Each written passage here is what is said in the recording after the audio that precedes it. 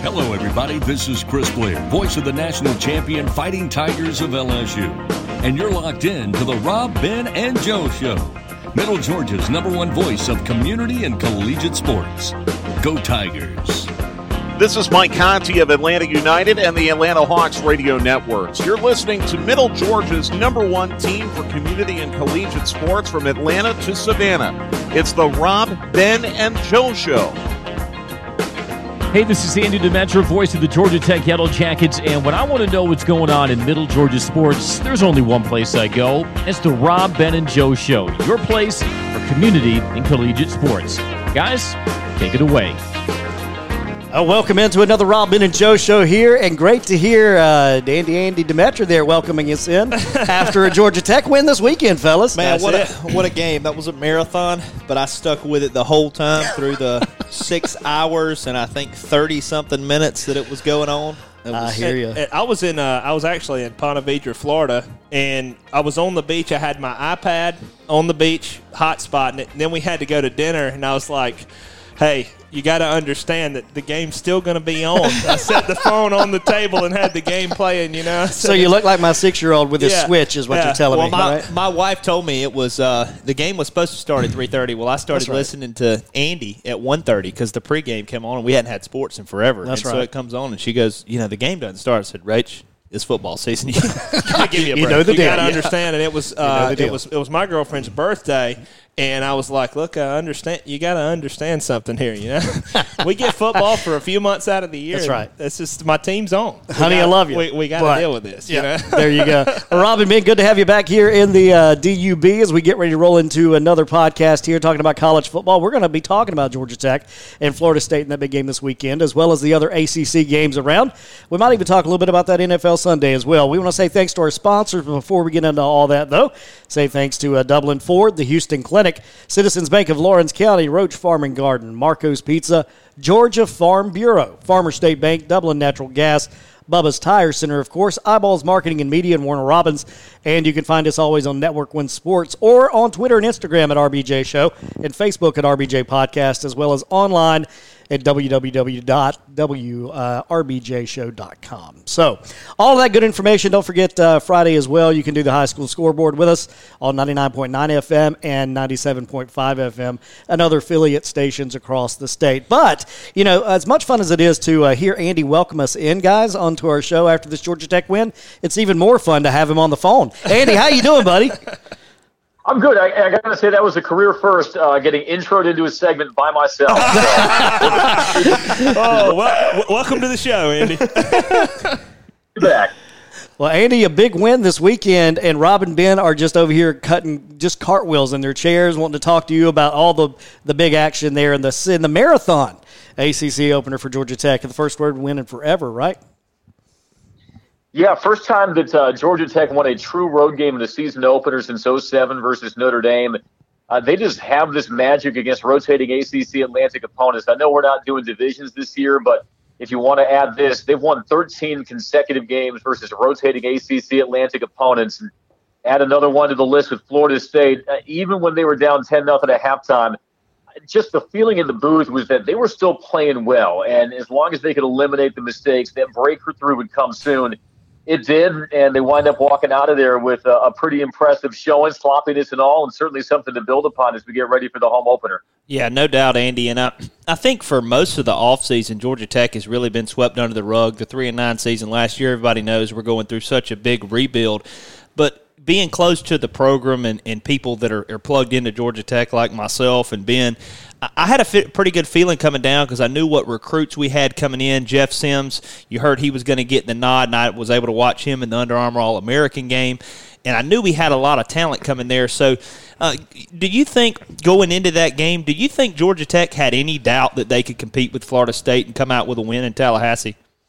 No, I don't think internally they had any doubt they could compete because that's the way that Coach Collins has wired them. And you look beyond that, they returned 96% of their rushing yards, 93% of their tackles, and 87% of their receiving yards.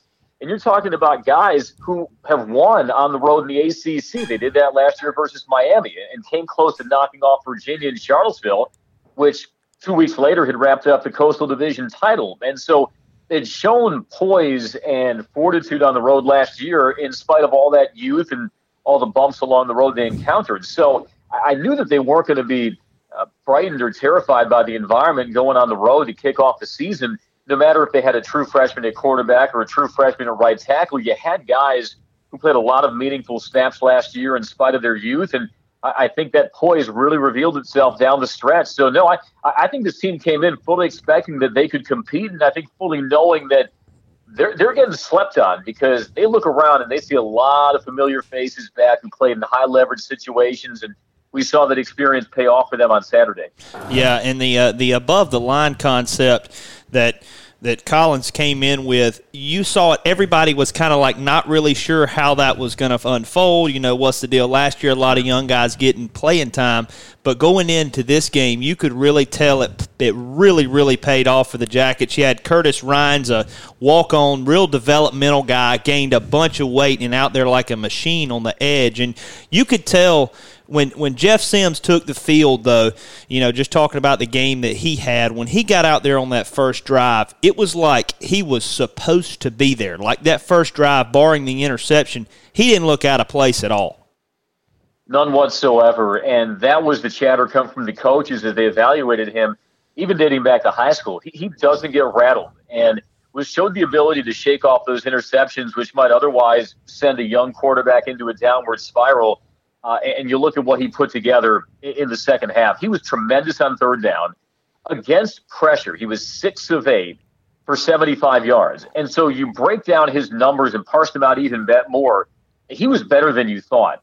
And I thought Dave Padno, the offensive coordinator, scripted a really good opening series for him just to get him in rhythm, roll the pocket away from those big rushers on the inside for Florida State, and allow him to get into a rhythm. His internal QB clock was also what stood out to me. He didn't rush on his reads or escape the pocket at the first sign of distress. He hung in there and made very good decisions on when to slide out of the pocket and try to gain something with his feet. Just a lot of maturity, a lot of, like you said, poise that you don't typically see in a true freshman.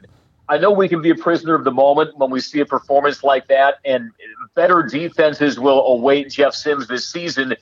And not to mention that opposing teams that are scouting him will have more tape to evaluate with him. But as first impressions go, this was about as good as you could have hoped for if you're a Georgia Tech fan. There's no doubt, especially out of a true freshman coming off basically the bus, ready to play and making some costly mistakes, though. You know, a lot of quarterbacks, even seasoned veterans, juniors, seniors, they make 2 turnovers in the red zone like that when you're making a drive or whatever it may be. You throw toss a couple interceptions, and that can really derail a drive and a team. And it seemed like the team and the coaching staff was behind Sims all the way. Even amidst those kind of costly mistakes, we still were able to overcome them. Last year, I don't think we were able to do that as well. It looked like we were able to do on Saturday. I saw a lot of improvement out of the defense, though. Sims they bailed him out a couple times with some key turnovers. It looks like we're stronger and faster, and you can really see that physicality, the mentality and the culture that Coach Collins and Coach Thacker are pushing on that side of the ball. I was really impressed with the way our defense played, and how was the feel in the booth and what they thought out of the defense this weekend? Yeah, I got to be honest, through those first 2 series, we were worried. When you're facing a new offense like that, you don't want to give them early confidence, and it seemed Florida State had that, but give Tech credit. They adjusted really, really well. I mean, they held FSU to 3 points over the last 3 quarters, and even that took a 53-yard field goal. And think about this, guys. They did that with basically 3 starters out. They didn't have TK Chemets at D tackle. They didn't have Antonius Clayton at defensive end. They didn't have Trey Swilling, who's led the team in PBUs the last 2 years. And if you want to go even further, they didn't have Tariq Carpenter the entire second half. He knocked himself out of that game with that violent hit on Tamarian Terry over the middle in the closing seconds of the first half. So Tech was doing this essentially without 25% plus of their normal starters. So it just kind of puts into perspective how well they played and buying into that put the ball down mentality. Curtis Rhines was terrific. He earned every bit of ACC Defensive Lineman of the Week on Monday with his performance. 2 sacks, 2 forced fumbles. That's a good month for a defensive lineman. It's a great game for a defensive lineman. That was a quarter for Curtis Ryan. So lots to take away positively from that performance. Now, they're going to face a really tough offense in UCF this weekend. They're under no illusions that FSU is not quite the offense that they'll see on Saturday from the Knights. But, again, it's a confidence-building week one for the Jackets on defense. Yeah, anytime you can go on the road for either side of the ball and get a win like that and have that much success, it does nothing but build a lot of confidence. But going into this weekend against UCF, do you have any idea on the availability of Clayton and a couple of those other guys? I don't, and even if I could, they probably wouldn't tell me. I will tell you, I mean, you guys saw Jahmyr Gibbs. He made the trip. He was on the sideline, so I think that should indicate that he will likely see the field sooner rather than later. I hope that will also be the case for Antonius, because there are a few guys on that roster who deserve to get on the field more than Antonius Clayton. He passes the look test. Having watched him on developmental team last year, he's going to add that ferocious pass rush that Georgia Tech fans have been longing for. It's a lot of pressure and a lot of responsibility on the shoulders of somebody who, let's not forget, only has 10 career tackles and hasn't played in the game since November of 2018. But he's going to bring that edge presence that Georgia Tech fans have been starved for. So whenever he does get to see the field, it will be well-earned on his part. He will bring an element and a spice to that defensive line that they haven't had in some time, maybe since Adam Gotsis. Again, not knowing the particulars and the details, and even if I were privy to them, probably not something for the young man's sake that I'd be willing to share. I would say that Antonius Clayton, let's all hope that you'll see him in a white and gold uniform before long, because from what he's had to experience and whether even in his time at Georgia Tech, he's more than earned it. Oh, yeah, for sure. We're so excited when we heard everything transfer, and I was so disappointed. Last year, he didn't get the hardship waiver and stuff to be eligible. We were really looking forward to that because we're longing for that pass rush, as everybody is tuned in to Georgia Tech. But, Andy, I watched the game on TV, listened to you guys on and off during the whole thing, the lightning delays during some of the game and everything. But just on TV, Ben and I were talking about this, and it looks like our guys that have been in that program, Collins hammered the developmental team, and we're going to develop these guys, and Lou Caralla, you can really tell by just looking at these guys. And I know I was looking at it on TV, but I want your perspective because you see these guys in person. But it truly looks like these guys that have had a year under this strength program and under this Collins developmental coaching, it really looks like you can tell a big difference in the physicality look of some of these guys. No question about it. And that was the priority of Collins in the offseason. He had his Club 10-10 where he challenged everybody to gain at least 10 pounds because he felt that there were plays over the course of last season that could have been the difference between 3 and 9 and being bowl eligible, that were a matter of 10 inches or just 10 plays scattered throughout the season. That was laser focused on the part of this team and this staff going back to their winter conditioning. And the guys have bought in. Curtis Ryan's is the textbook example. Coach Collins told us in our post-game interview on Saturday when they arrived in December of 2018, Curtis was 6'5", but he was 217 pounds. The guy you saw Saturday dipping and ripping and sacking James Blackman on consecutive plays is now 265. Jalen Camp looks like he's chiseled out of marble. Just that strong, big-bodied receiver that is able to catch passes and make yards after contact and help and weaponize that receiving game even more. Coach Collins' nickname for Jalen Camp now is Photoshop because it looks like he's Photoshopped with his muscularity. But they're not the only two. Across the board, the offensive line averages weighing 14 pounds more than they did last season. And that pass pro held up against an FSU defensive line that features 3 of the top 10 returning D tackles in the nation, according to ESPN. Getting bigger, stronger was an emphasis of Jeff Collins, and you saw the fruits of that on Saturday, no question.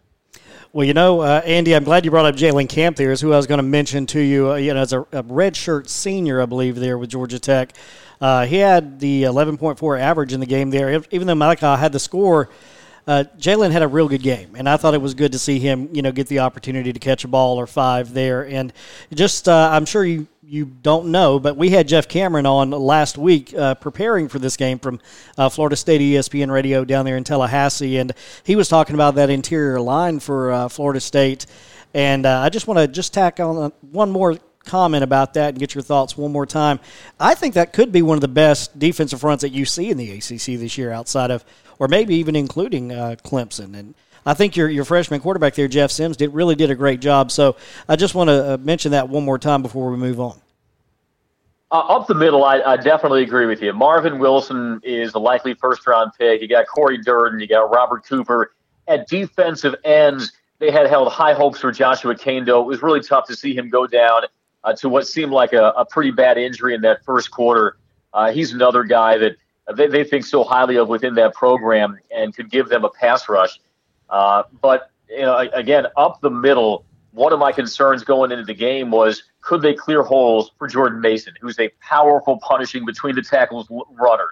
Can they open up lanes for Jemias Griffin to get to the edge? And we saw that running game get better as the game went on. And Jordan Mason is every bit the between the tackles get better as the game goes on back. And I think you saw that. For them to do that against that defensive line of Florida State shows you that the offensive line really held up and stayed strong throughout the game. So don't want that to get overlooked. There was a reason why when they handed out the team awards yesterday, offensive player of the game, it didn't go to Jeff Sims or Malachi Carter. It went to the offensive line. Absolutely. That's how highly Jeff Collins and the staff thought of the work of the guys up front. Yeah, they really brought their hard hat to work and controlled the line of scrimmage because, like Joe said, we talked to Jeff last week, and he just talked like, oh, yeah, we're going to push through that line of scrimmage, and we were talking about all this development and stuff. You could really see where the guys up front made it an emphasis that, hey, we're not going to come in here and get pushed around. We're going to push around. And if you watch some of those clips, you could really see Georgia Tech wasn't giving ground. It was a stalemate, and there was some wins in there, and it was really good to see that. And that's just so much improvement year to year, and I think a lot of that has to do with weight gain and other things like you talk about, and it was just exciting to see that up front. And Andy, with the kind of the limited fans and all, could you tell a little bit of a difference in the atmosphere of the stadium with limited capacity? I know I saw today on the ACC network where there's going to be some teams, I think, in North Carolina that have no fans. They can't have any fans. I think it's a state-to-state thing. So how was that experience having a limited seating environment with how much of a forceful environment Doak Campbell is? Visually, from our radio booth, it looked like a spring game. Yeah. From an attendance standpoint. It got loud. When they were booing, they definitely got loud. I can tell you. The fourth quarter, and when James Blackman trotted out for one of his last series, you can certainly hear the boo birds. It didn't seem to be a popular decision for Mike Norvell. We can tell. I can also confirm the Florida State fans, they can still boo loudly on a call that they think went against the Seminoles. At the end of the day, guys, it is still a road environment. You're still having to fend off all that comes with playing on the road, and winning on the road is still hard. It doesn't matter if it's different this year from a fan attendance standpoint or not. Winning on the road should be cherished and prized, and for Georgia Tech to do it, you still tip your cap to them. Yeah, and that's what we've talked about the whole time. I don't care if you have 10 people in the stands. Anytime you're away from your typical routine, your locker room, everything's different. You're going into somebody else's turf where they feel comfortable. And kind of transitioning, talking about new turf, new stadium. Bobby Dodd's got a whole new look that all of our fans and stuff will get to see unveiled this weekend coming to Atlanta. If you'll tell our listeners a little bit about some of the renovations that happened in the offseason that we can expect to see in person and on TV at 3:30 this Saturday against Central Florida. And how cush is that radio booth up there, Andy? Looks pretty good. In fact, I'm looking at the field right now where I'm visiting with you guys. So I'm envious. I'm envious. Yes, I will tell you first. The turf looks great. This is not the scorching, skin-scraping carpet that used to be laid out here at Bobby Dodd Stadium in the 90s. The turf that they have is top of the line. It's interesting. The infill is made of coconut husks instead of rubber pellets. So actually, it is cooler than a typical turf surface. It is softer. It is probably safer than grass, which sounds counterintuitive because it is more consistent. You don't have the patches and the holes and the divots that inevitably arise when you play on the natural grass over the course of a season. So this is not what you might have in mind when you think of artificial turf. They also have the brand new paint job. You have the dual-toned end zones, navy on the south side with the gold lettering of Georgia Tech, and on the north side you have a gold end zone with white lettering. What's cool about this is they have the ability to pull up those paint jobs and swap it out more consistently throughout the year than on a natural grass surface, which you have to let grow out before you make any changes. And they also have a new ATL word mark on the 25-yard line each side with the T mimicking the gold T of Tech Tower. Looks really cool. That's they have new LED lights, which we debuted during our tribute to first responders in June. They have a new sound system, so hopefully Bobby Dow will get thumping on Saturday as well. New paint, new signage in the concourses, everywhere else. It is the oldest FBS stadium in America, gentlemen, but that doesn't mean it can't get a glow up from time to time. And I think Georgia Tech fans will be very pleased at the upgrades that have been made this offseason.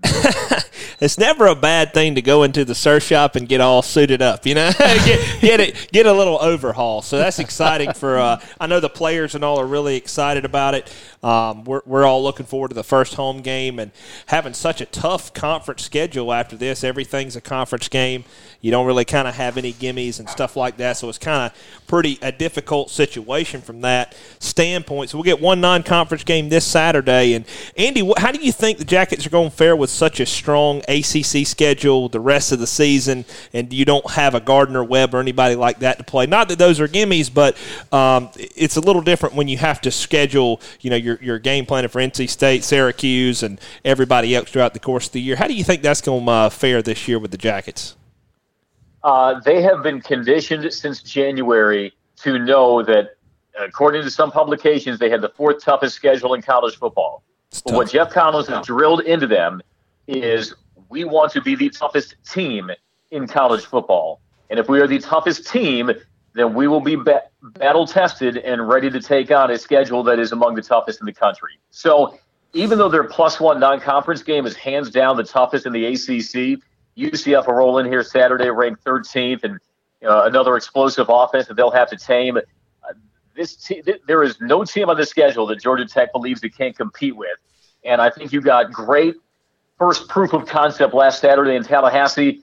I'll be really excited to see how that confidence carries over to Saturday. And I think that win served notice to the rest of the ACC that, hey, your expectations may have been on the milder side for Georgia Tech, and this is a different team than what you may have suspected coming into 2020.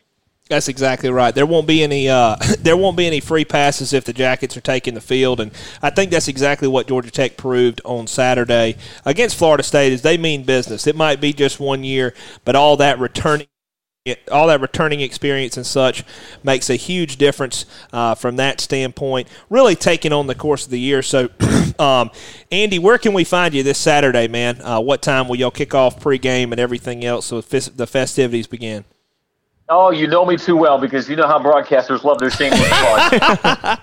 1:30 is when we'll be on the air statewide on the Georgia Tech Sports Network from Learfield IMG College. Tommy's Leather is at 3:30, and if you can't find us on your nearest terrestrial radio affiliate or on Sirius XM, I invite you to download our brand new Georgia Tech Yellow Jackets app.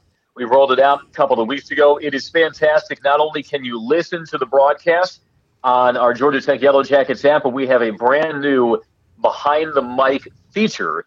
So we have a camera now positioned inside our radio booth. We debuted this in Tallahassee. We'll bring it with us to the El Cerraldo radio booth so you can watch me and Sean call the game and listen to the audio as you follow along. I like to say it's like a panda cam at the zoo, except that those pandas were breaking down RPOs. And, if you're wondering if I have a face for radio, now you can judge for your darn self.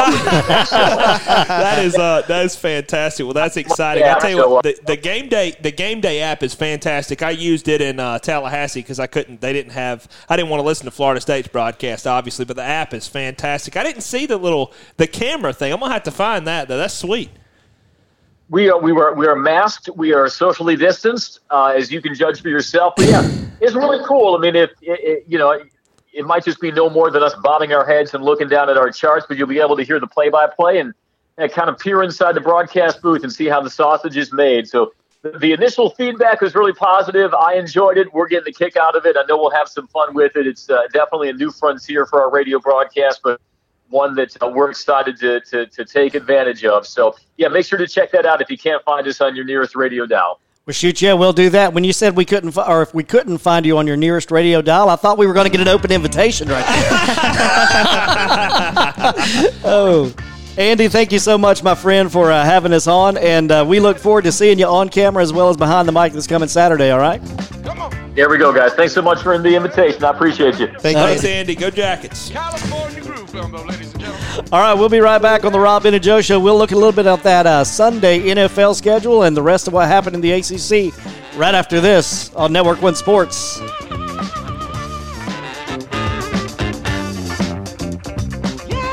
Middle Georgia's #1 choice for community and collegiate sports. The Rob, Ben, and Joe Show will be right back. We're at Roach Farm and Garden, and hunting season is here. It's that time of year. Need to get your food plot going. Carry a full line of Rackmaster by Pennington Seed.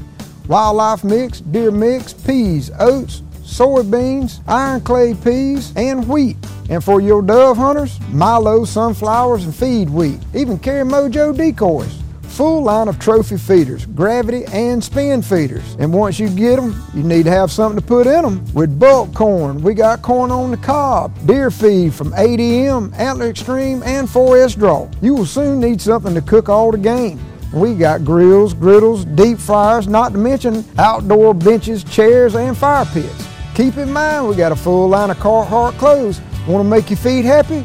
Pick up a pair of boots. We got Rocky, Georgia Boot, and Twisted X. Need trail cameras or rechargeable batteries?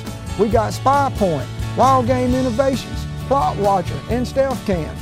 Come check us out. No time to get your minerals out in the spring? You still got time. Roach Farm and Garden carries salt blocks, mineral blocks, trophy rock, Vapple, and deer cane. Need a place to sit? We carry Millennium lock-on deer stands and tower stands from Custom Outdoors.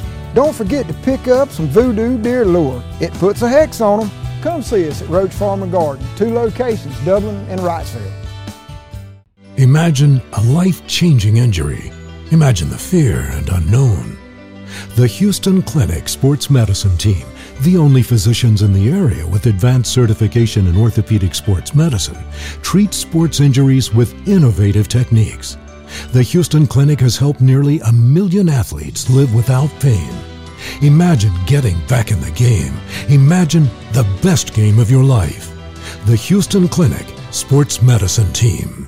Hello, Dublin and Lawrence County football fans and families. It's game time, and nobody's riding the bench this season here at Dublin Ford Lincoln. The only thing you'll be riding in is America's #1 selling brand, Ford. Whether you're driving left, right, or up the middle, you'll always be unstoppable with an all-new Ford car, truck, or SUV.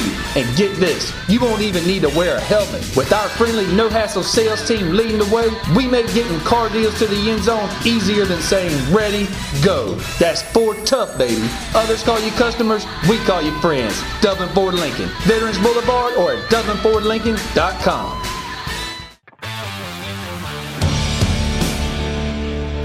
You're listening to the Rob, Ben, and Joe Show. Download the show today on your Spotify playlist or Apple Music. You know what, guys? Sports, hunting, and dogs, well, they all click. And this will too. Refit your home with natural gas appliances. You can save a ton of money, up to $400 in rebates. With a new gas grill, gas logs, furnace, or stove, check it out at rebaterally.com. 3 easy steps, gets new appliances for you, and saves you up to $400. Go clean and go click it up like a big dog with natural gas appliances. Check it out, rebaterally.com. With City of Dublin Natural Gas.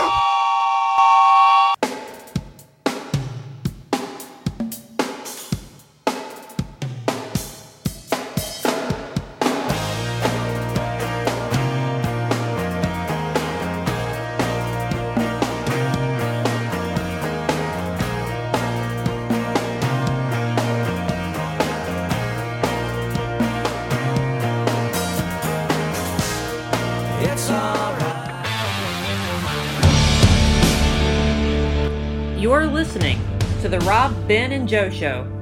Download the show today on your Spotify playlist or Apple Music. That's right. You can take the Robin and Joe Show wherever you go. Guys, back here, and what a great time it is talking to Andy Demetra after a big Georgia Tech, well, anytime, but especially after a big Georgia Tech win. Absolutely. Yeah, awesome talking to Andy. Just a great broadcaster, especially just listening to being in that atmosphere and stuff after a road win. I mean, that's just top-notch. And he made a good point.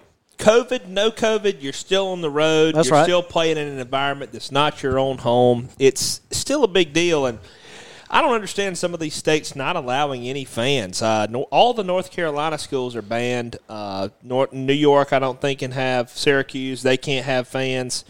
Notre Dame does. Notre Dame does? Yeah. Well, they had more. It looked like at Notre Dame. I don't know if you got to watch them at Duke. They had more than capacity. They had more than capacity, and I was impressed with Duke, by the way. Oh, yeah. Good team. Good team. Well, somebody I was impressed with, or let's just say a conference I was impressed with over the weekend there, the Sun Belt Conference. How about the Sun Belt Conference just dialing it in here for week 2 of the NFL? Taking care of business. I tell you what, the Raging Cajuns gave Iowa State the business. The punt returns were absolutely incredible. Love that staff, though. An interesting fact about the Raging Cajuns. Billy Napier's the head coach there, and our previous coach where Ben and I played at Mercer, Bobby Lamb, is a coach on that staff now as well. But they've been through a lot in the offseason. They lost a really young assistant coach just about a month ago. And so that team, 31 years old, died of a heart attack. Yeah, it was really, really tragic, and that team has really come together. Obviously, the COVID stuff in the offseason and losing a coach that young, and he was a really bright spot, young energy for that program. And those guys are really bonded, and you can tell, I mean, that they have got a squad. Their quarterback, he's going to play in the league one day. I mean, he's going to play really good.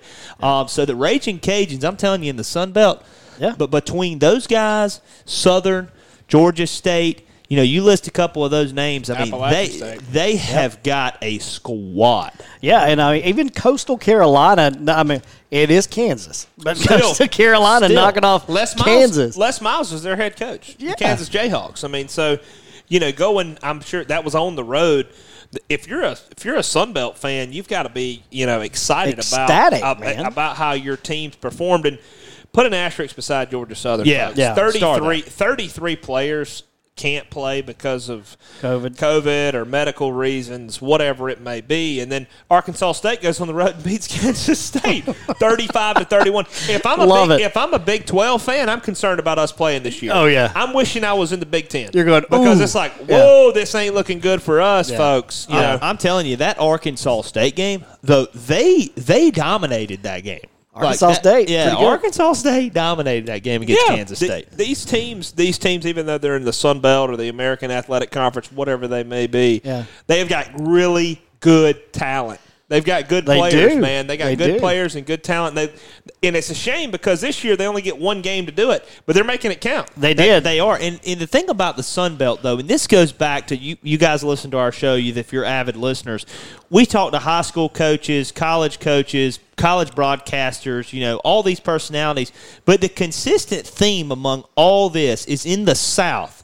Your high school talent is extremely, extremely high quality. Yes, it is. And so there's so much to choose from that these guys that may not get picked up by Georgia or Georgia Tech or a Clemson and Alabama, there's only so many spots at those programs. Well, Georgia State, Georgia Southern, UL Monroe, they slide in there and grab some of these guys, and they've got some ballers just like the big schools. Yeah, those boys can play too. They're good. That's right. I mean, look at you guys, right? Just because you didn't wear a G or a GT on your hat doesn't mean that you weren't playing D1 ball. You know what I mean? That's right. So good talent all the way around. And coming up this week in college, if you just want to stay there and look, got some pretty good matchups I want to see this week on the board. Larger slate, too. A larger, bigger slate of games, coming through here in Pittsburgh, Syracuse.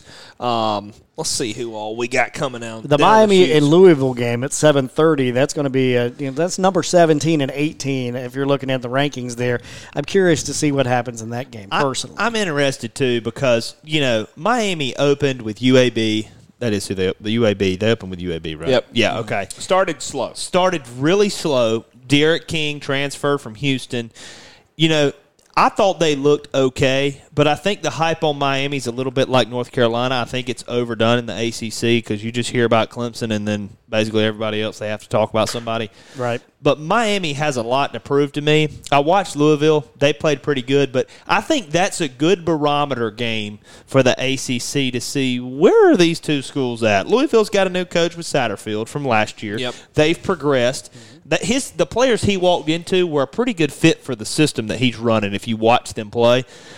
I think it's really interesting to see, has Manny Diaz's guys taken any steps with his coaching? They're going to find out on Saturday because Louisville under Coach Satterfield, they're coached well. There's no question. So it'll be a good, interesting matchup. Well, I just hope for De'Aaron King's sake that, he doesn't get hurt or anything like that because ESPN will shut down. Oh, yes, they will. Love you, man. Yeah, all you got to do is just keep the U on your helmet, man. You're going to be a first or second round draft pick if That's ESPN right. has anything to do with it, Mr. De'Aaron.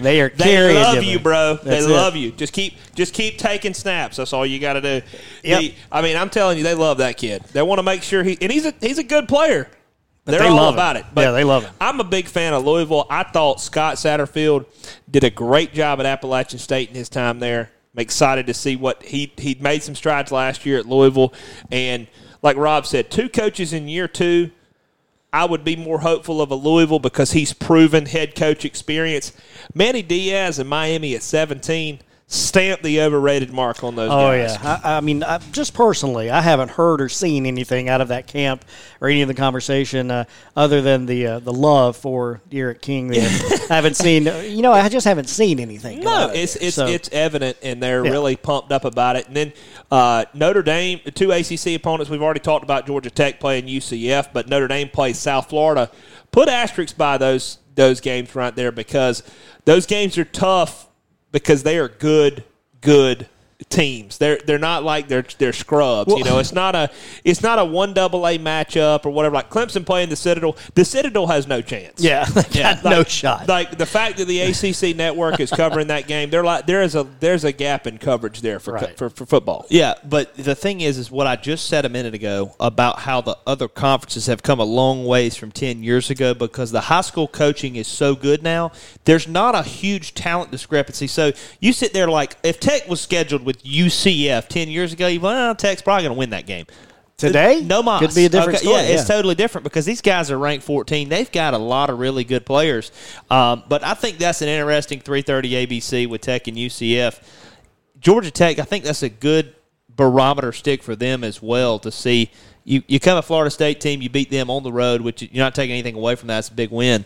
But they're going through a coaching change and some other stuff. So I think it'll be a great measuring stick for Collins and that bunch. And a team I really want to keep my eye on this year is Duke. Duke looked really good against Notre Dame. They really did. At Notre Dame, I really they're just so well coached, and I really want to keep an eye on Duke. And, folks, we're going to get more SEC stuff, but they're still at the house. That's right. We're still on pina colada time in the Southeastern Conference, so there's nothing to talk about on that front. But the Duke Blue Devils are going to be top of the conference this year. I think how many are we still getting 12 games or just 10? Just 10. Just 10. So we're going to get shorted a couple games. I see Duke winning 6 to 7 games this year throughout the course of their schedule. I really like what I see out of them. They're just really well coached, and so I'm a big fan of seeing what the Duke Blue Devils finish up this year. Yeah, I think that's a good call. I don't think you're going to be off too much on that. Chase Bryce coming over from Clemson, they definitely got a chance. But the one that's a good one for our people tuning in on TV, noon ESPN2, Georgia State, and the Raging Cajuns. There you go. That is going to be a really, really good game. We've talked to our buddy Sean Elliott, the head coach at Georgia State. He's going to have those guys ready to play. It's going to be in Atlanta at Georgia State Stadium. So if you got some free time at noon, flip it to ESPN2 because I'm telling you, Georgia State has a lot of good talent. And if you didn't watch that game last week, the Raging Cajuns got some skill. And that's exactly the game that I was going to come to there, Rob. That's exactly what I was looking at. Can't wait to see Georgia State take the field at noon against the Raging Cajuns there coming off a big win.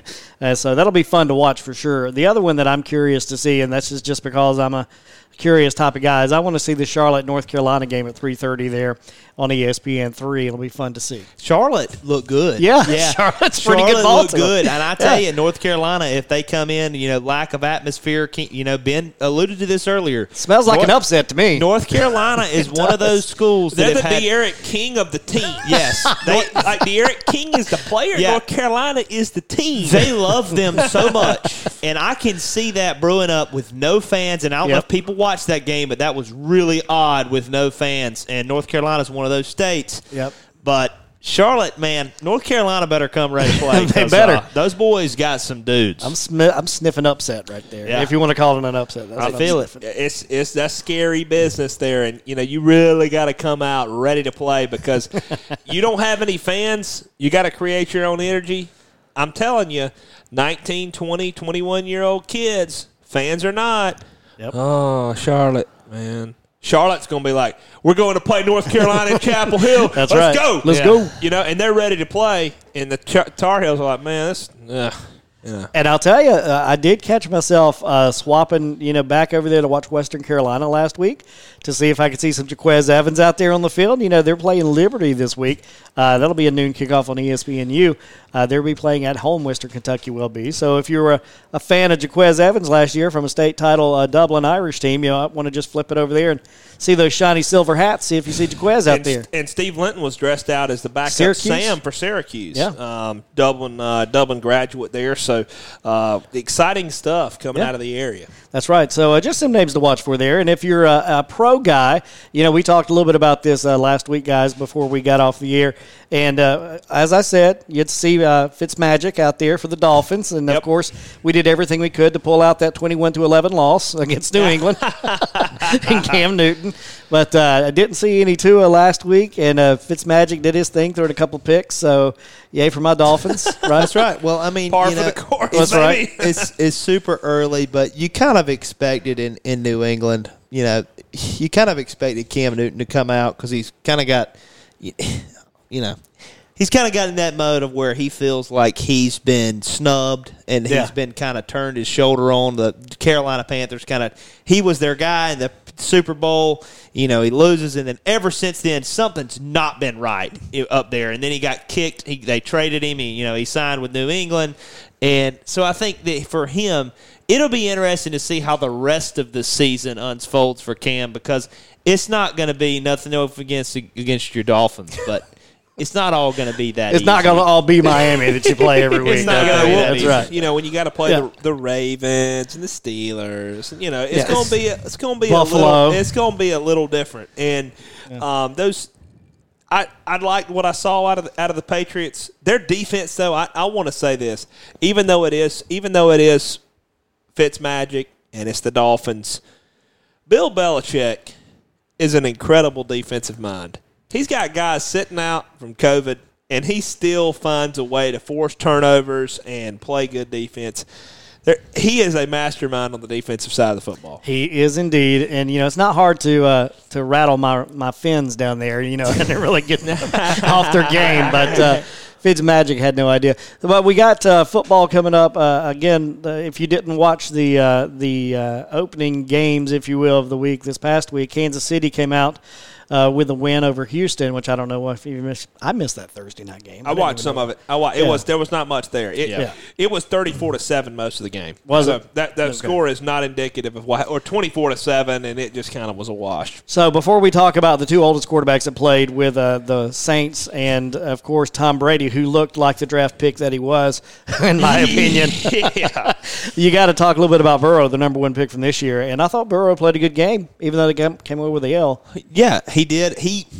Guys, I'll be the first one to say if I'm wrong, I'm wrong. But he looked good in his first start. Cincinnati, though. Man. Yeah, but let me say this, though, okay?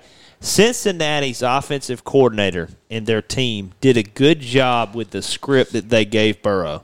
They let him get settled. They got him on his legs. And I know from playing quarterback, sometimes it takes getting involved in some of that running game and just getting hit a couple times before you're – and, Joe, you can agree with this. if you're playing quarterback, sometimes if you're doing nothing but handing off and throwing and you really hadn't got in some of the contact, you don't really feel super involved in the game. A little detached. You feel a little detached, like you're just a piece that's just kind of playing the game. Yeah. But it's like practice. That's exactly right. But they let him get in the run game. He scored his first rushing touchdown in the NFL. And stuff like that, they did a really good job letting him do that because that's where he's best, when he can play with that type of feel. So Cincinnati did a good job, not against a great Los Angeles Chargers team, but for a first game, I thought it was solid. Speaking of Burrow, we had a ton of rookies playing this weekend. Oh, yeah. You turn on the TV, and it's one after another of rookie backs and different people. Oh, man, the kid from the Rams last night, my mind is going Cam blank. Akers. Akers. Cam Akers. Guy. Yeah, Cam Akers. Played young like guy. a boss. Yep. Played like a boss. Kansas City, Edwards-Helaire. He looked we had really good. Trayvon Diggs for the Dallas Cowboys in the secondary. You had just the names just. How about the big, oh, my God, for DeAndre Swift? Had a chance to win the game. Stafford throwing to DeAndre, the Georgia guy, and he bricks it. Drops the ball, Detroit loses. Yeah, it's a slap in the face. Typical Detroit luck. Yeah, typical Detroit luck. But what I'm saying is there was a ton of there's a ton of rookie talent this year that you need to keep your eyes on, because there's a lot of young players getting a lot of time. Jonathan Taylor for the Colts. Watching yesterday, I'm losing some names, but just watching them all play, it's like, man, there's so many. They're contributors, man. Yeah. They came out of college and they are contributing. They're already like in it. You play it. They're ready to go. So I was watching the NFL Red Zone guys, by the way, and they tossed me to the Vegas and Carolina game. We talked about just how, I don't care about that game last week. And I didn't care about it Sunday either. I was sitting there, I was like, this is all I got. Yeah. This is what I got to watch. I got to watch this or my Dolphins continue to get beat. This is all I got. Yeah, it's bad. This is bad. Please give me something. Send something my way. And I didn't get to see any of the Green Bay Minnesota game. Those are two good teams. Let me tell you, Rodgers. He's motivated. Yes. Yeah. He's motivated. And I'll tell you, that score 43-34 was not like that most of the game. Green Bay was running that show. Okay, let's get that clear. That was not a real close game. Yeah, it was something to watch him. He threw some dimes out there, man, and he was just like showing out. And Mike Conti calling the game for the Falcons Saturday. How about Sunday. that? Mike Conti on the sounded the air. really good. Sounded good for the Falcons. The old Dirty Birds. Wes came down with an inconclusive COVID. Yeah, so he couldn't call the game, and Mike stood in there and did a good job. And Falcons, well, it's just a Falcons. It's just consistently not getting it done. Russell Wilson incompleted one pass and. Looked like a MVP. Todd Gurley only 56 yards, though, guys. That's the thing that I was watching, was see what Todd would do. That's what I think, everybody. That was the big question mark, is what are you going to get out of Todd Gurley? And I still think to this day you don't know what we're going to get out of him, especially after the first week. It doesn't look like you're going to get much more than the Rams did. But I tell you, really, offense has not been a major problem for the Falcons. The defense has been, and Quinn's supposed to be that guy. Yeah. In the last couple of years, I mean, defensively, we can't. I mean, I know these guys are good. I know Russell Wilson's one of the best quarterbacks in the league, but one incompleted pass. Come on now. Come on, guys. That's not acceptable. I don't care who you're playing. No. I mean, Russ is good, but he ain't that good. Not week one. One incomplete pass. Yeah. We hadn't even had the preseason. Yeah. He came out there like they've been playing for a month. No preseason, and Russell's like, is this 7-on-7? Yeah. Is this Skelly? Yeah. Or are we in a real game? He looked like week 15. Yeah. I mean, he looked like he was prime. Yeah, skip the wild card game. Yeah, I tell you what, it was just something. I tried to watch some of that Falcons game, but I was just disappointed. Yeah, I tell you what, and we talked about this, and I was correct.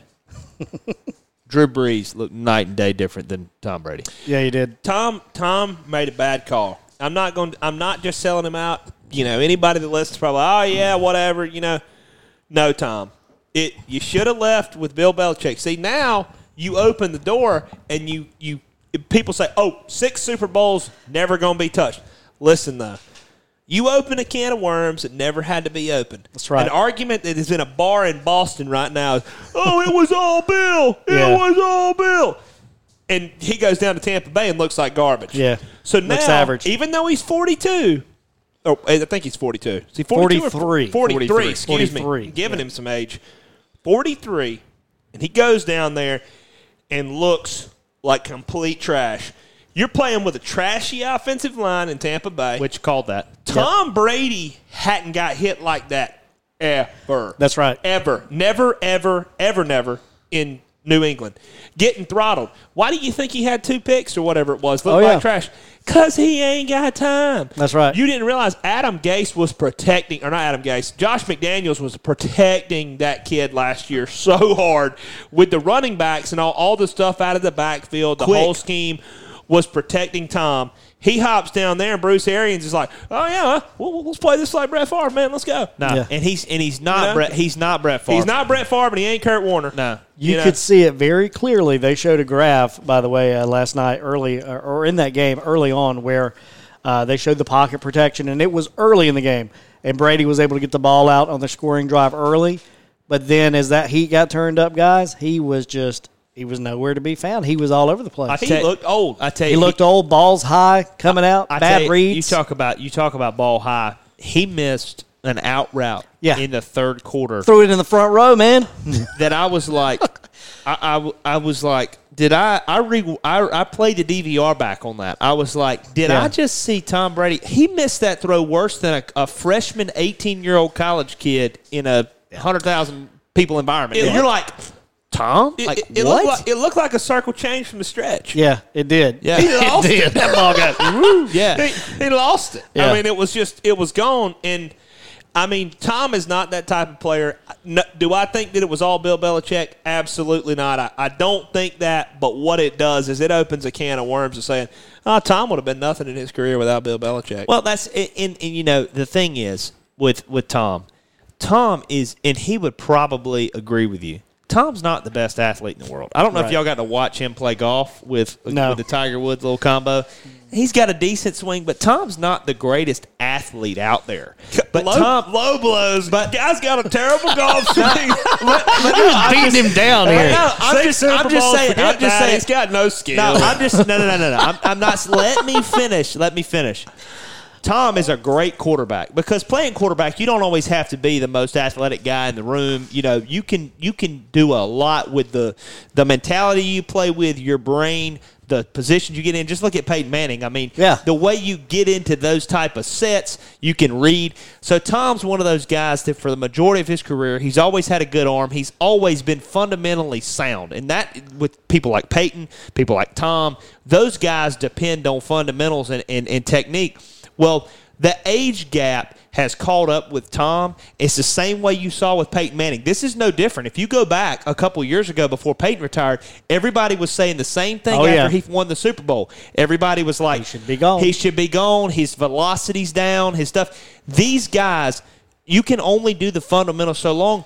Your strength, he's losing strength. He just can't do it. He's old, man. He just can't do it. He just can't do it, man. I mean, he had an extremely good career. And I think anybody that argues that it's all Bill Belichick has not watched Tom Brady in the fourth quarter. Because Bill ain't thrown those balls. He ain't made those calls. Like, Tom Brady has got a lot of clutch, and his competitive nature is off the charts. He's Iceman. Tom's Iceman in the fourth. And all you're seeing here, though, guys, is that inner want that he's got, but his body just can't do it. It is. That's exactly that's really what it boils down to. And he really, and it's sad because he's one of the most competitive guys out there. Yeah. And he's been able to compete at such a high level. And he wanted to go to Tampa Bay and really be like, hey, man, you know, I'm a competitor and everything, but it's just one of those things where the age clock has catching him. That's right. He's having a hard time letting the game go. Yeah.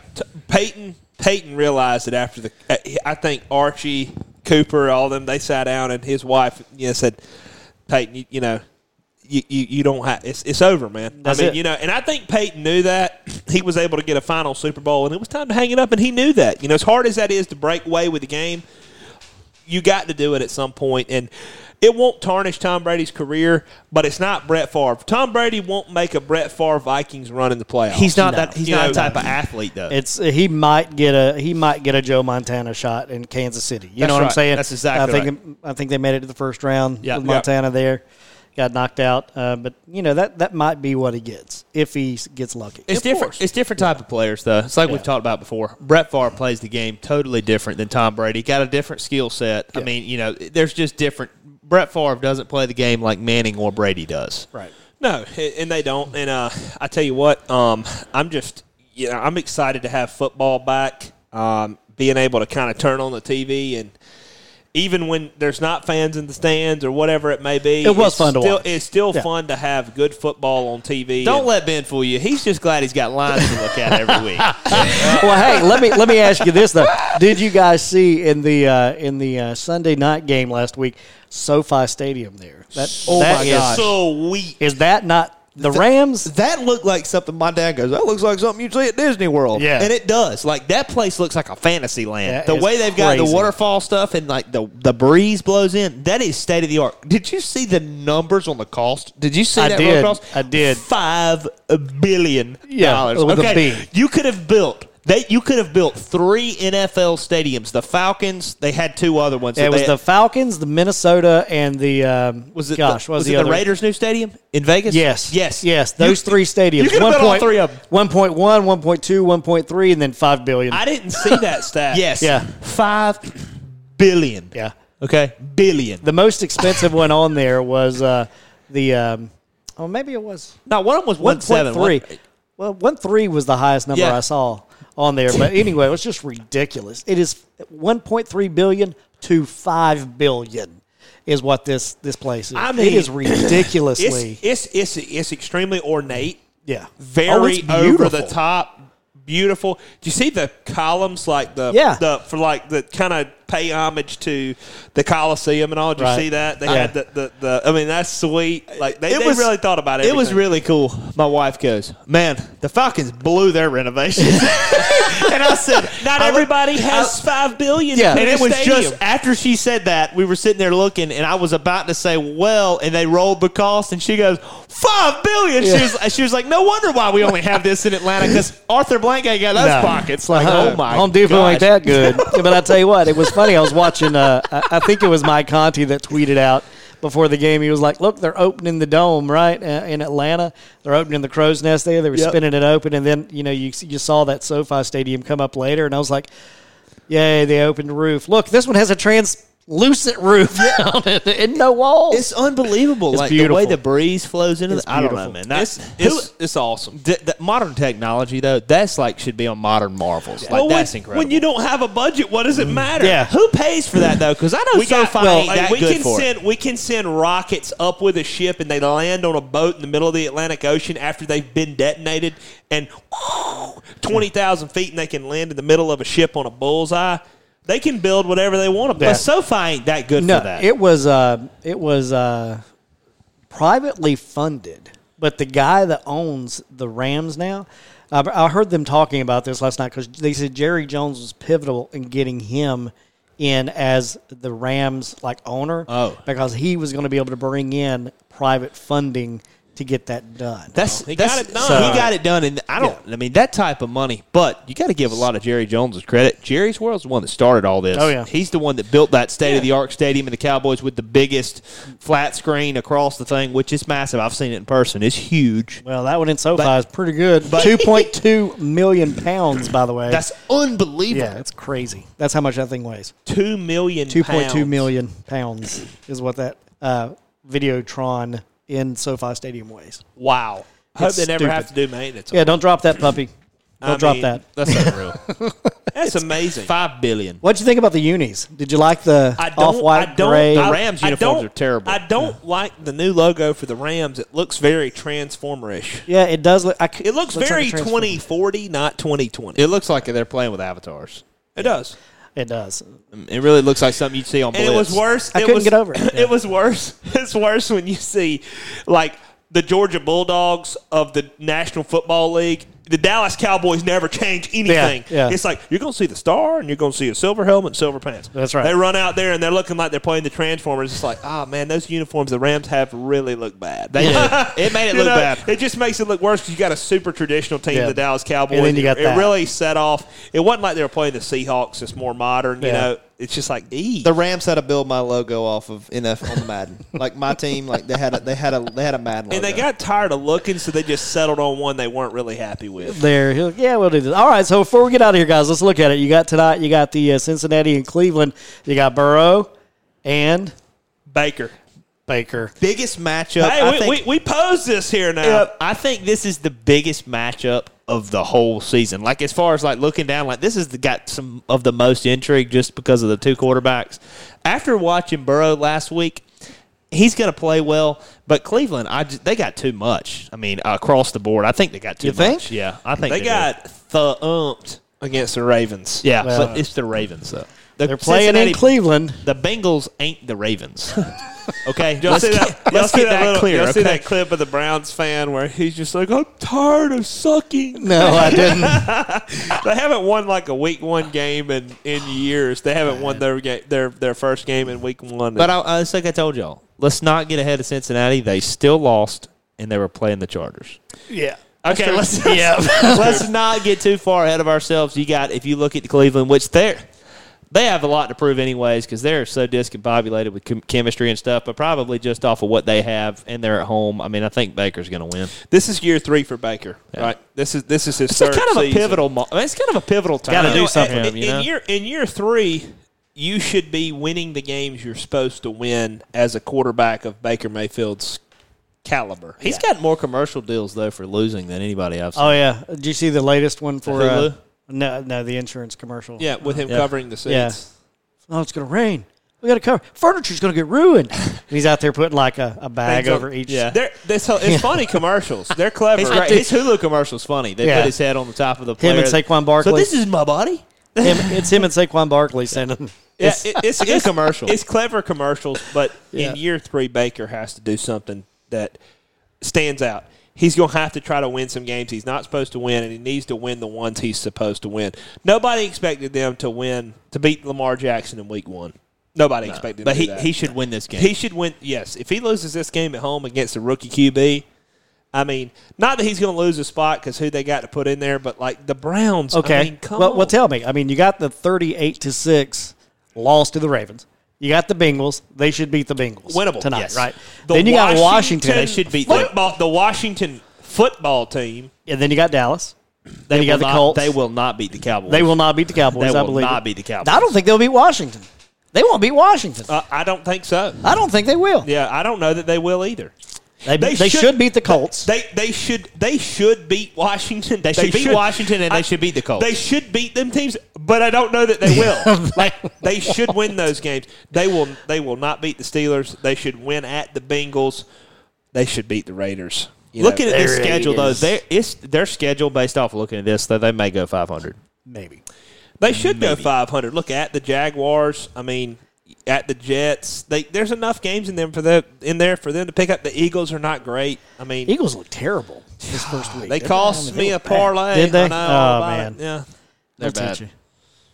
Washington. It's a shame. Washington. I tell you though, and Georgia Tech's line was worth it, but that was they messed me up on that.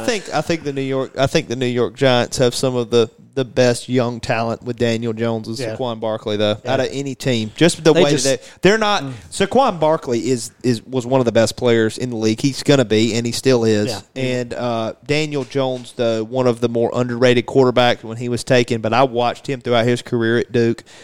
And he is going to be a phenomenal NFL QB. And I think those two guys paired together, if they can stick together and the Giants can put players around them. They're a good nucleus. They're going to be good. Yep. One of the teams in New York will be worth something anyway. That's right. Because the Jets it won't be the Jets. It won't be the Jets. Jets. They're always going to be the Jets. They're just the Jets. They're the team that's forgot about. Right. You know? It's pathetic. All right, guys. Well, let's see. I hope your line gets better this week, Ben. Play well. It was good on Saturday, not on Sunday. Not on Sunday. All right. Well, we'll be back. We'll try to get some SEC action in here for you next week, guys, as the SEC opens up play. So we'll work on that. But thanks for joining us here on the RBJ Show. It's Rob, Ben, and Joe. And check us out on all the social media at RBJ Show on Instagram and Twitter. Until next time, y'all have a good night. Enjoy the chips and beers and lines and football. We'll see you.